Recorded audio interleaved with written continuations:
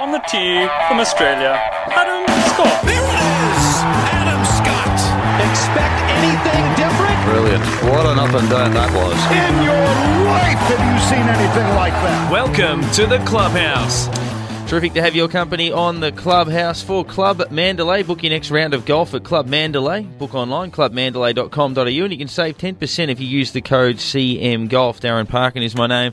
A lot to talk about. Mark Allen is with us as always. Marco, nice to have you here. Good to see you, Dash, and we're getting close to Christmas, and I tell you what, that sun is up in the air a lot at the moment. You know, it's very high in the sky for a long time, so I hope people are out there enjoying golf at night time, as they should. We're getting the occasional shocker, but on the most part, the weather is certainly getting better for us here in Melbourne and all around the traps as well. Big week last week. Obviously, plenty of Australians in the field at the championship, but it was the American who obviously very nearly won the tournament last year, and Harold Varner III, who comes back and gets the job done this time. Isn't it great when a character wins? It just changes the feel of the tournament, changes the feel of what we all talk about. Everyone's not a character, but gee, it's nice when one does actually get up and win. And the golf he played was unbelievable. I mean, that golf course is a hard course. I think the year before, even par or 1 under one. I mean, it's a tough course. You could see the grain on the greens was growing, all over the place. Hard to read. Graham Marsh has done a fantastic job, is what they tell me. But I need to go up there and have a look for myself. But yeah, very difficult for the players to pick the putts. But when you're in a tournament up to your neck on the back nine, and it's a good tournament to win, it's a European Tour event, and it's a windy day, I think it was like 35-kilometre winds. When you shoot the lowest score of the day and you're in contention, and in fact you win, and you've shot the lowest score of the day in the hardest part of the day to play, which is late, then that is a mighty, mighty performance. It was a low round of the day. It was the equal low round of the tournament. He shot a 65 in the first round also. So, I'm scratching my head. This guy needs to win more often on the big tour, US tour, where he's a member. When I watch his swing, he's just got such a beautiful, simple swing. A lot of the players these days, you hear this, it's almost a catchphrase, they have a short arm swing. So his arms don't do much in the golf swing. It's more shoulders and wrist action. And, we talk about minimalising movement in your golf swing, minimalist. And he is a minimalist golfer. It's fantastic to watch. And, minimalist golfers, Peter Thompson was one, Harold Varner III clearly is. Aaron Baddeley always looks like it is to me, but it gets a bit dodgy through impact, Aaron. But the simple swings are often the best. Peter Lonard is another one. The guys who not much is actually happening, they seem to be the ones that play well under pressure. And we just need to see Harold Varner. I mean, after shooting that score on that day, it's not going to surprise anyone to see him play really well. Unless, of course, he stays up too late playing blackjack every single night. Everyone's got a little weakness. Some of the best players in the world stayed out very, very late, Dasher. Very, very late. Walter Hagen was probably the first. Some probably needed it, obviously. Yeah, everyone's different. So, just a lot of people relax that way. If he's relaxing, winning some money or losing money or staying up late, then that's the way it is. How good was John Daly, I guess, if he wanted to be? No, now that's an interesting question. Or did he need to do what he needed to do, or what he was doing to be good? Yeah, I'll put it this way. If John Daly grew up in China or Russia and they forced him to practice, then I don't think John Daly would have been John Daly. John Daly growing up in America where flair is, is welcomed, and pretty much left to his own devices as far as practice was concerned. Could have, if John Daly doesn't perform, it doesn't matter. We'll find somebody else who performs. When he was at the University of Arkansas, if he doesn't perform, we'll just recruit another kid who can. So I think he, growing up in America, made John Daly. Like I said, if he was, if they forced him to practice in China, if they forced him in Russia or one of those countries that discipline is the key to their sport, then John Daly, he would have been something else. He would have been digging ditches. He would have been something else. He would have been a postman. Who knows? He might have been an executive. Who knows what John Daly would have done? But he wouldn't have been the player that he became. Looking at some of the other performances from the championship, Adam Scott finding a bit more form after the other previous couple of weeks. Yeah. Andrew Dodd, obviously a strong campaign. He still looks the best of all the players, Yeah. from tee to green. But it was amazing that last day he hit the ball like rubbish and hold putts and still shot a decent score. So it just shows it's a rotten game. You know, if you hit it like a dream and those first couple of putts don't go in, then it's frustrating for him, and the frustration holds him back. He's got to find a way to enjoy missing putts, or his goal is not the ball going in. His goal should be just hitting a good putt. And I think that's a lot of people should be like that, because I say this all the time, that golf greens they're not billiard tables. Yeah. There are bumps. And if humps. it doesn't go in, it can still be a good putt. You've just got to know yourself. Yeah. It's actually a great drill. So we might go early with we'll do the masterclass at the end of the show, but a great drill to do when you're putting is on the practice putting green before you play, is to actually hit putts and not look up and call it in your mind, good, bad, perfect. Or should go the other way. Bad, good, perfect is what you got to say. So you hit the putt and you, without looking where the ball goes, Just the feel. just the feel. Yeah. And even, it got to the stage, I know the pros will go short right for a long putt. That's in. Short left. Oh, I've hit that too hard and left.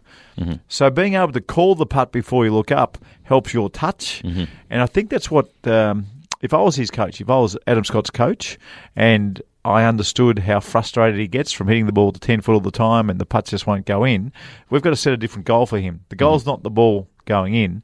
The goal is hitting a beautiful putt. And if you can hit those beautiful putts, you've got to be happy. If you hit a great putt and it doesn't go in, well, stiff. Yeah. You didn't read it right, or or hit a bump along the way, or it got a hop along the way.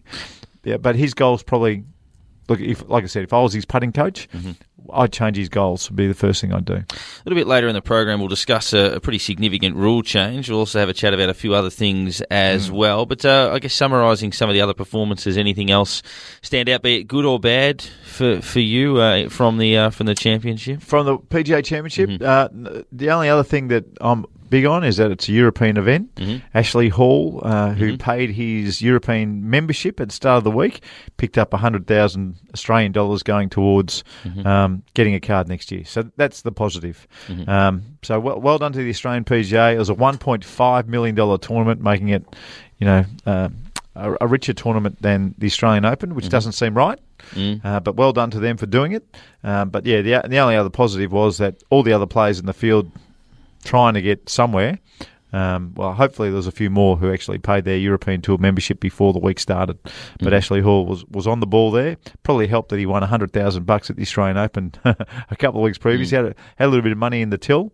So that start and that finish, hopefully he gets a few more finishes along the way, and he becomes a European Tour player. Because 2 weeks ago before the Australian Open, he was on seek.com.au looking for work. Yeah. So he's clearly a good player. I mean, where did he finish last week? 4th or 5th? Or top 5, anyway. Yeah, top 5 finish in a European Tour event. 2 weeks previous, he loses to a former world number 1 in a playoff at the Australian Open, and literally he has been looking for work.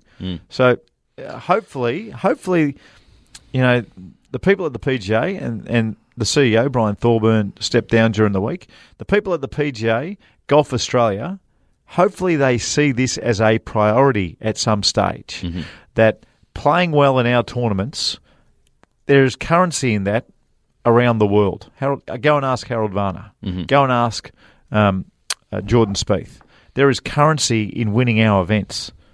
So let's make it to where our good finishes for our local guys gets them somewhere, not just One Asia. And I say it every week. One day someone's going to do something about it. It's great that we've got 2 tournaments in this country now lined up with the European Tour, with the Perth, the Perth tournament, the match play tournament, the 6-hole match play tournament, and now the PGA. But until all these tournaments are lined up in February, where good players can come down and enjoy them, and they are all on the European Tour, then we're not looking after our local talent like we should be. It's a very good point. We'll have a chat about Tiger Woods' comeback a bit later on as well, with some really encouraging signs. But we're going to hear a chat next, fascinating chat you guys had during the week in regards to obviously course preparations and layouts. Who we're going to hear from here? Yeah, that's right. Richard Forsyth is his name. He's the superintendent at Royal Melbourne Golf Club.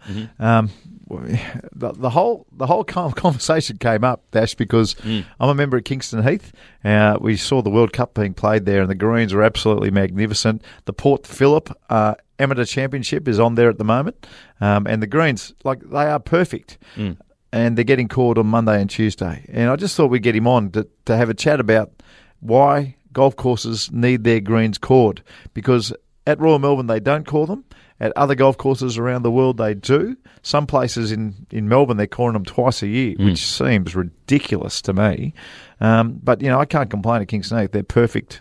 The greens at Kingston Heath are perfect 11 months of the year. It is unbelievable. But I thought we'd get Richard Forsyth to give some pros and cons and why they don't core at Royal Melbourne, why they do at other joints.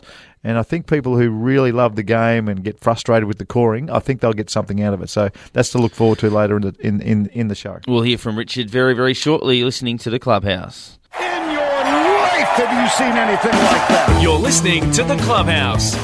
Welcome back. It is The Clubhouse. Darren Parkin here with Mark Allen as part of Chasing Birdies with, of course, Craig Spence and Mark Allen. Richard Forsyth was on the program, as we just mentioned, superintendent at the Royal Melbourne Golf Course. So it's a really interesting chat. The feedback was terrific in regards to his expertise on course layout and preparation, and we'll bring you that now. G'day, Richard. Thanks for your time. G'day, Mark. Craig. Hey, Richard. You heard the little intro there. Some clubs are coring. Maybe not every year, but every couple of years, sometimes every 3 years. I've heard a little whisper that Royal Melbourne haven't cored their greens for quite some time. Before we get into it, is that right? Yes, that's correct. Since we redid the green surfaces back in 2009 when I first went there, so we haven't really taken a corer to them since then.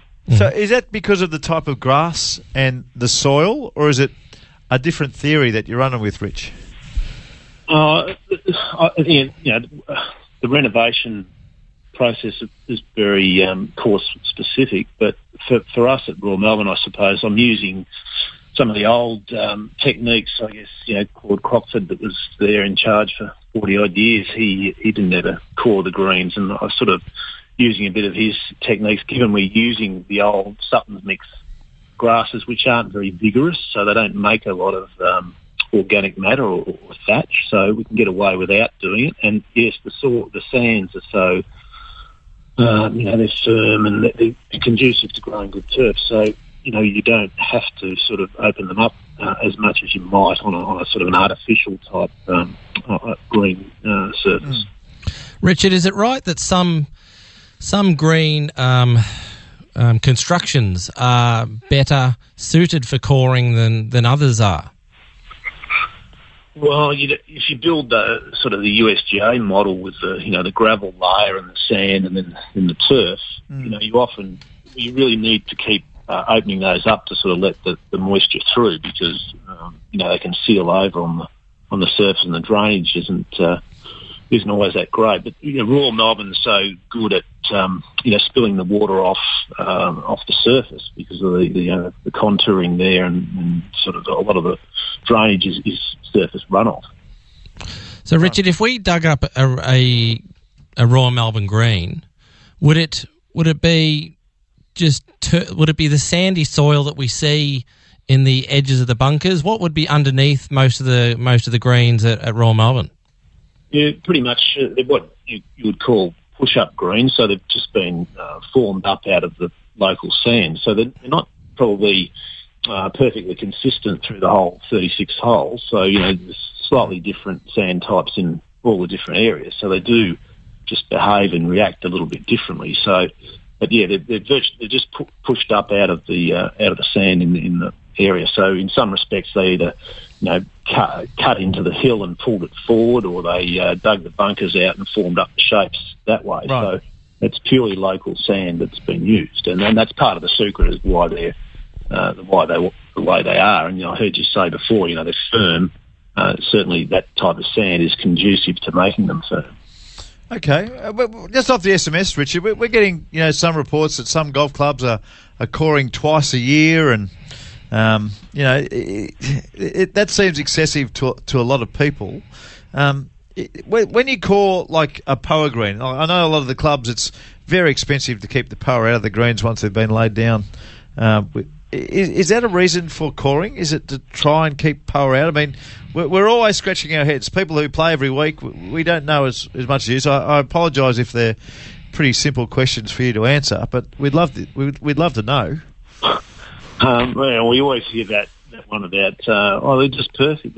Why are you destroying them? And it's almost the same on fairways. The fairways are great, and then all of a sudden someone takes a scarifier and rips the hell out of them. So you do that because you want to do it in the growing season when it's going to recover best, when it's growing at its best. But, the trade-off for Royal Melbourne is that we say, and this is again a Claude Crockford system, is that we don't core, but every 10 to 15 years we believe we will remove the turf and then cut the organic layer away and then relay the turf again. So our trade-off to not coring is that we might need to close the green for sort of 3 or 4 weeks, strip the turf off, take the organic matter right away and then relay it back down. That's how we manage our organic matter. And, of course, that's not for every golf club. So the alternative to that is to take a little bit away all the time and then refill it with sand. So it's an important agronomic process.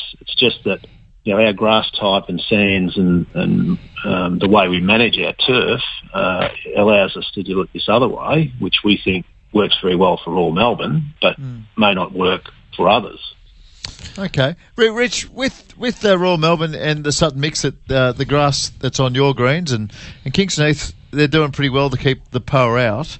With the way that you're doing things, does that help keep the power out of the Royal Melbourne greens, or is it simply the Sutton Mix is just so good? No, well, in fact, it's probably the power's more invasive in the Sutton's Mix because it's a less vigorous grass. Some of those, the American hybrid grasses that people are using are very dense and tight, so the power doesn't get a chance to come through it as much, whereas our grass, it does. But, we're very vigilant in what we do with our greenkeeping methods, trying to, manage it and not allow it to get a hold in, but it's certainly a task that superintendents, battle with every day. If we didn't have to worry about that, it'd be a relatively easy job. So, I was going to ask, what percentage of your budget would go into eradicating power out of the greens a year? Oh, gee, that's a tough question. A lot for us. A lot of labour goes into it because we hand pick it and we also spot spray it. So getting down to very fine detail in trying to manage it. But for me, that's a good option because if you boom spray a product over the top of the whole green, it can be detrimental to the grasses you're trying to promote as well. So by spot spraying it, we're only treating the site-specific little areas. So, very labour intensive. But getting back to that question about for us, by not punching holes in it, that helps us not allow the power to seed and sort of have those voids where it's going to grow. So certainly that is a theory for us, is that we don't open them up, and then that helps us sort of keep the power out of them. Richard, when I lived in America, and I'm not sure how familiar you are with America, but when I lived in America, I lived in Scottsdale, Arizona, and so in the summertime we'd be playing on Bermuda. It'd be a Bermuda, and then it'd get around to just after Christmas, and they would overseed the entire joint, so all the rough would go just bleached, beige colour, and around the edge of the bunkers. But on the fairways, they would overseed with, I think it was like a ryegrass, right? Ryegrass, yeah. And it would happen within a couple of weeks. It almost seemed like a few days, Richard. And I've always wondered what they're actually doing and how they do it so quickly. Yeah, so that they would, scalp down the they call it Bermuda grass, we call it couch grass. Yep. So it's our summer growing grasses on fairways around Melbourne. Most courses would have that type of grass, but the finer varieties on greens, obviously. But they would scalp that down, make a bit of a seed bed, and then broadcast the ryegrass over it. Now, ryegrass will germinate very quickly, sort of 5 to 7 days in the right sort of growing conditions, and they seed that down, and then I think the Americans are very fixated on playing on green grass, whereas here we would sort of be happy to have a little bit dormant or brown during the winter months, but over there people like the green look, and I think Augusta plays on overseeded ryegrass in April every year, so that's probably a lot follow that model to some extent as well, and of course that's Bermuda grass fairways there, and they kill the ryegrass off after the tournament and allow it to go back to Bermuda grass. Right. Richard, while we've got you, I hope you don't mind us picking your brain, but it can be pretty. When we've got you, it's pretty interesting, Rich. So I hope you don't mind. No, fine. Peninsula Golf Club. Now we've heard of their new grass on their greens. What's it called? Impeccable or? I'm not sure actually, but it's supposed to be impeccable. It's supposed to be unbelievable, whatever it is. Have you gone down there to have a look at this stuff, and just how many, if you have or you haven't, how do they do this? How do they find a strain of grass and just multiply it? I just don't get it, how it works.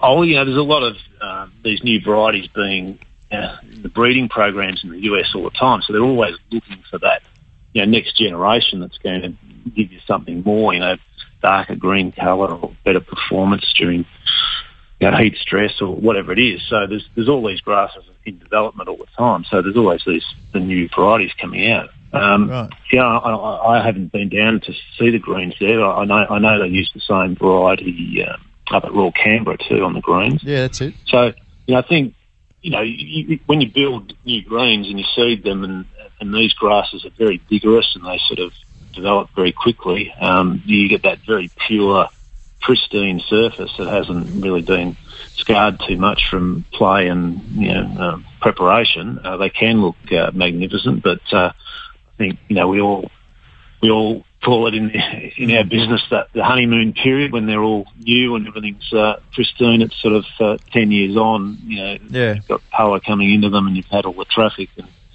all the other things that go with it. That's the challenge. But I've heard that they're great, and we I suppose with our Sutton's mix greens, we're not so worried about having pretty grass. We're more interested in how it plays and reacts and bounces and those sort of things. So from time to time, our greens look pretty speckled and discoloured and all that, but it's how they play and what we're trying to do with the management of them is very different to that sort of those newer varieties. Well, they certainly play unbelievable. There's no doubt about that. Hey, again, while we've got you, I keep on hearing experiments being done with the fescue. You mentioned a second ago, Augusta have got the ryegrass coming through. It's a zoysia bed, actually. Last time I was there, they told me it was a zoysia grass bed, and they put the ryegrass on. I keep on hearing about one day a golf club in the Sandbelt is going to overseed fescue on top of their cooch bed. Now, is that absolute crap, or could it be done?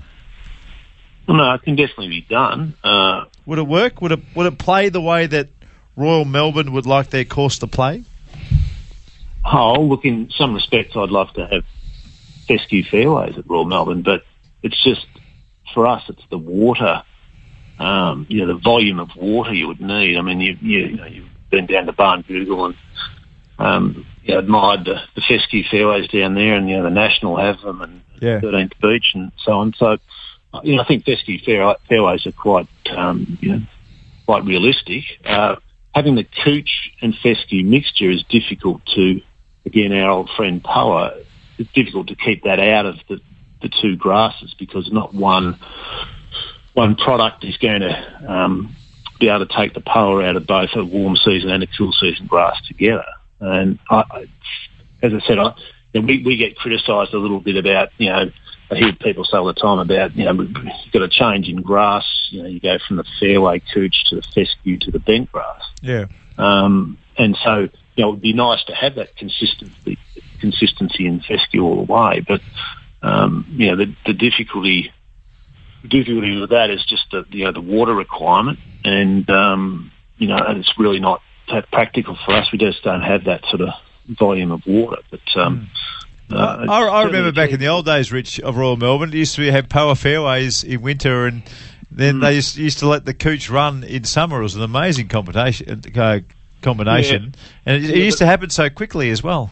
Yeah, I think we look at that model now, and you go, there's the transition times, spring to summer, and then summer to autumn. There was always a period where it was not one or the other, and they could be quite patchy and not probably an acceptable surface these days, the way people measure that. And I mean, we've even got a different surface in that we've got common cooch and overplanted with legend, and that sort of is a very different surface to Santa Ana, and it's more like the older cooch surface that was there, but very different to the tightness, and probably requires just a slightly different shot to play from the legend that it does from the Santa Ana. But of course, the ball rolls a lot less on our broader leafed grasses on the fairway, so that's part of the reason we do it. We'll get to a break. Plenty more to come on the Clubhouse. In your life, have you seen anything like that? You're listening to The Clubhouse.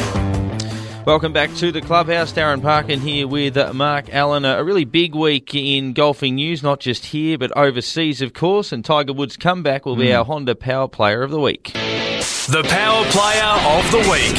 For Honda Power Equipment, Honda's 4-stroke lawn and garden range from $329. And of course, that's only at your specialist Honda dealer, $329. Honda's 4-stroke lawn and garden range on sale. Shot a 65 in the middle there, some good. Obviously, a little bit inconsistent at times. But what did you make of the comeback? The bogey-free round in that second round was sensational. He made more birdies than anyone else in the field. I know a lot of people get excited about that, but it's kind of easy in a tournament to make birdies when you're not in it. Yeah. If you know what I mean? Like, you're not chasing the victory, No. There were so many, we used to call them Tuesday champions. So in practice rounds of golf tournaments when there's no pressure, some of the golf that is being played is out of this world. When you got one pro playing against another pro, and there are caddies and yardages given and lasers and everything else, so they know exactly how far to hit it. The golf that's played when they're playing for $50 a hole or $100 a hole or $1,000 a hole, the golf that is played on Tuesday is just out of this world. So when a person like Tiger Woods is not in a tournament, he's really not in it, and he's making doubles and there's triples he's made and all the rest of it. It's the bounce back of a couple of birdies here and there is not as difficult as it seems. So Tiger Woods, yes, fantastic. The 25 birdies, however many birdies he made for the week, more than everybody else in the field. Incredible. Well done. But all the bad stuff. Yeah. No one would have done as much bad stuff as Tiger did in the week. So when you look at it from that point of view, what he came, it was 18-man field. I know Justin Rose pulled out at the start of the week, so I think he finished like 15th in a 17-man field, really. So third last, So third last. Yeah.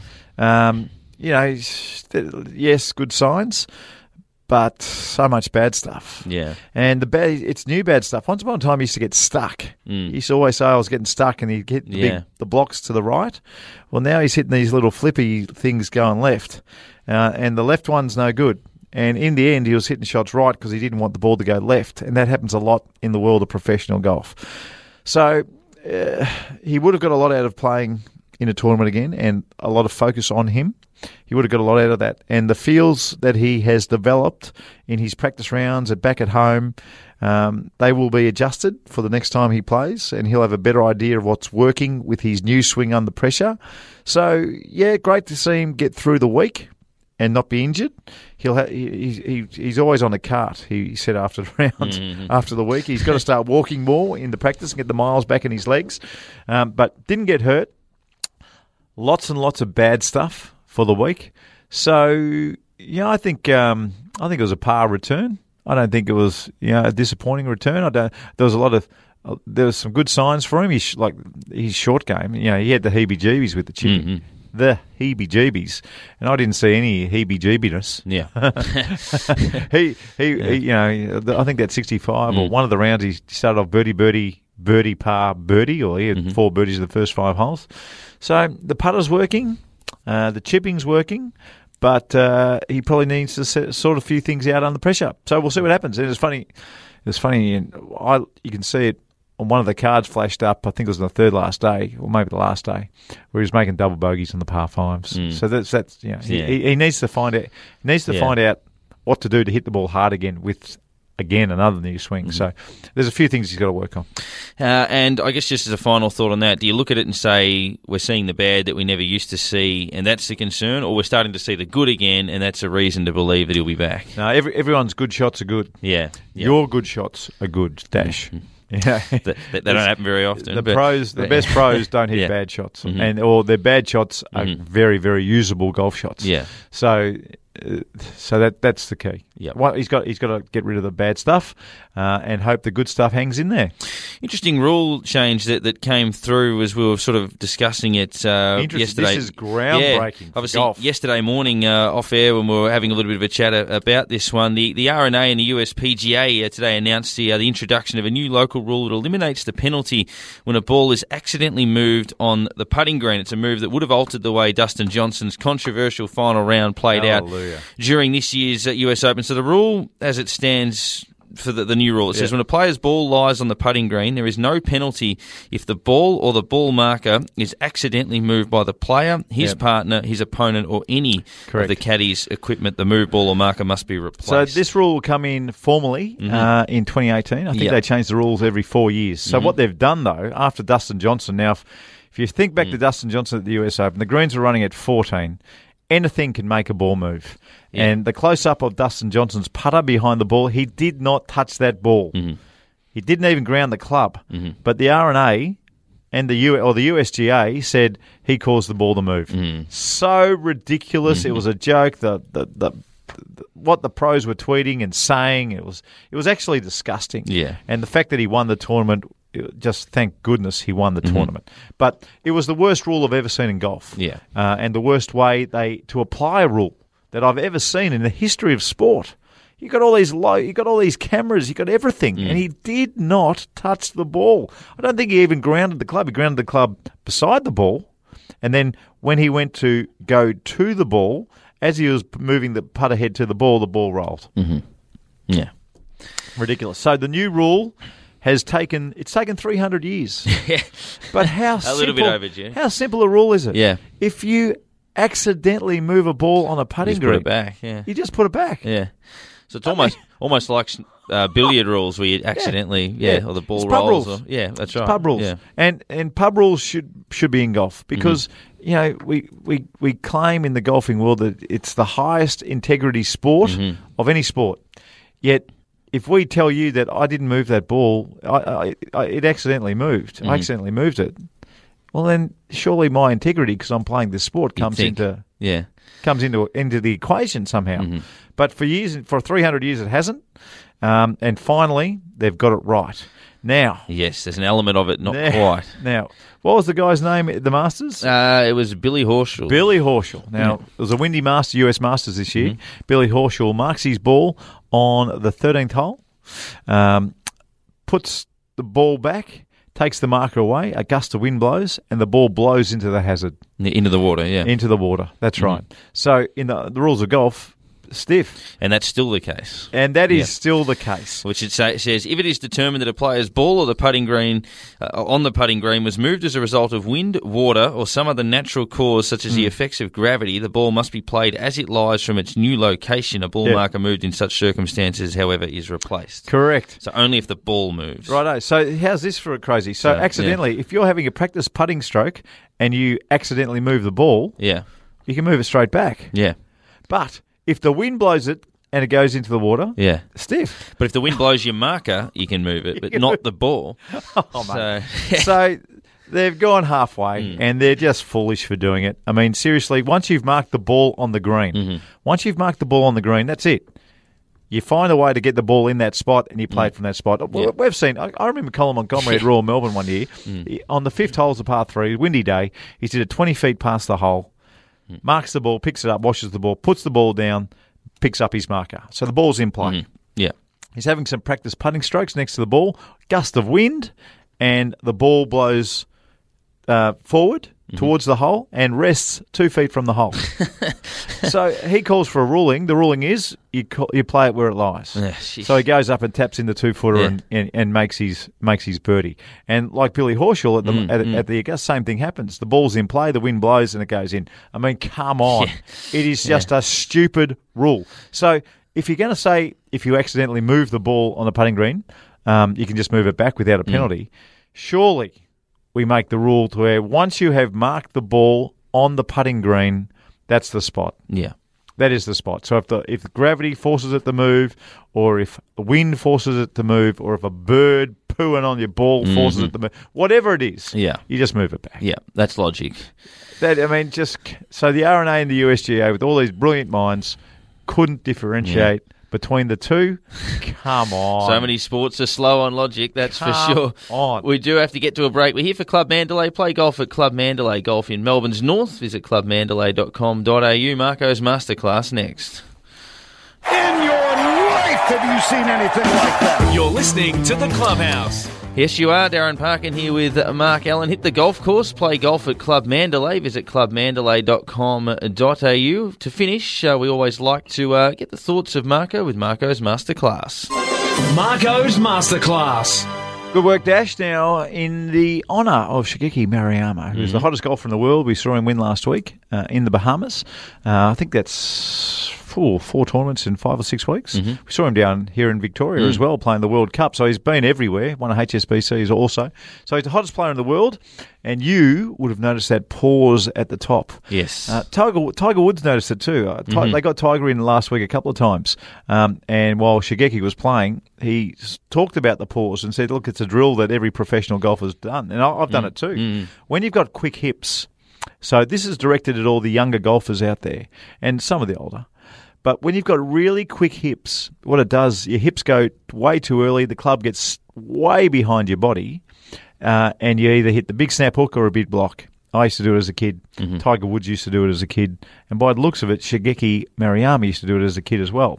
So a drill that Tiger did, a drill that I used to do as well to slow the hips down, was to pause at the top. Shigeki has turned it into a little pause at the top. So like the kittens technique, of course, because they've got little paws. Yeah, right? Yeah, gotcha. So the little pause at the top slows down your hips. Now, when I say little pause, I'm talking a fraction of a second. Yeah. If you feel like... But noticeable, yeah. If you feel like there is a fraction of a second pause at the top, then that slows your hips down. So what Shigeki is doing, he's taking to... I imagine that's exactly what's happened there. Wayne Grady used to have an enormous pause at the top as well. So if you've got quick hips, if you feel like the club gets behind you, if that's what your coach is talking about, sometimes they say your arms get behind your body. The mini pause at the top... doesn't have to be a Shigeki pause, but the mini pause at the top certainly helps that out. And I've always found when you're thinking about stopping at the top for the mini pause, it actually slows your swing down as well. It slows your backswing down. So a slow body turn to the top, that mini pause, and then business as usual down to the ball. Hopefully that gets your hips and your arms and your hands coming down in the right sequence, and you'll hit better shots. In fact, you won't do what Tiger did last week. You'll hit as many...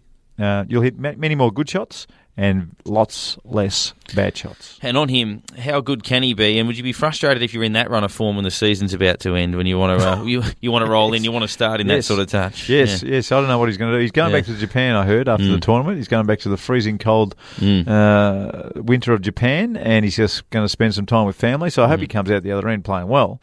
I'd love to see him contending in majors. He's a great player. You don't know whether he's hitting a good shot or a bad shot when they see it on the TV, but the ball just is going a million miles. Even with that mini pause, it's going a million miles, and he's a magnificent chipper of the ball. I mean, he's probably the best Japanese chipper I've ever seen.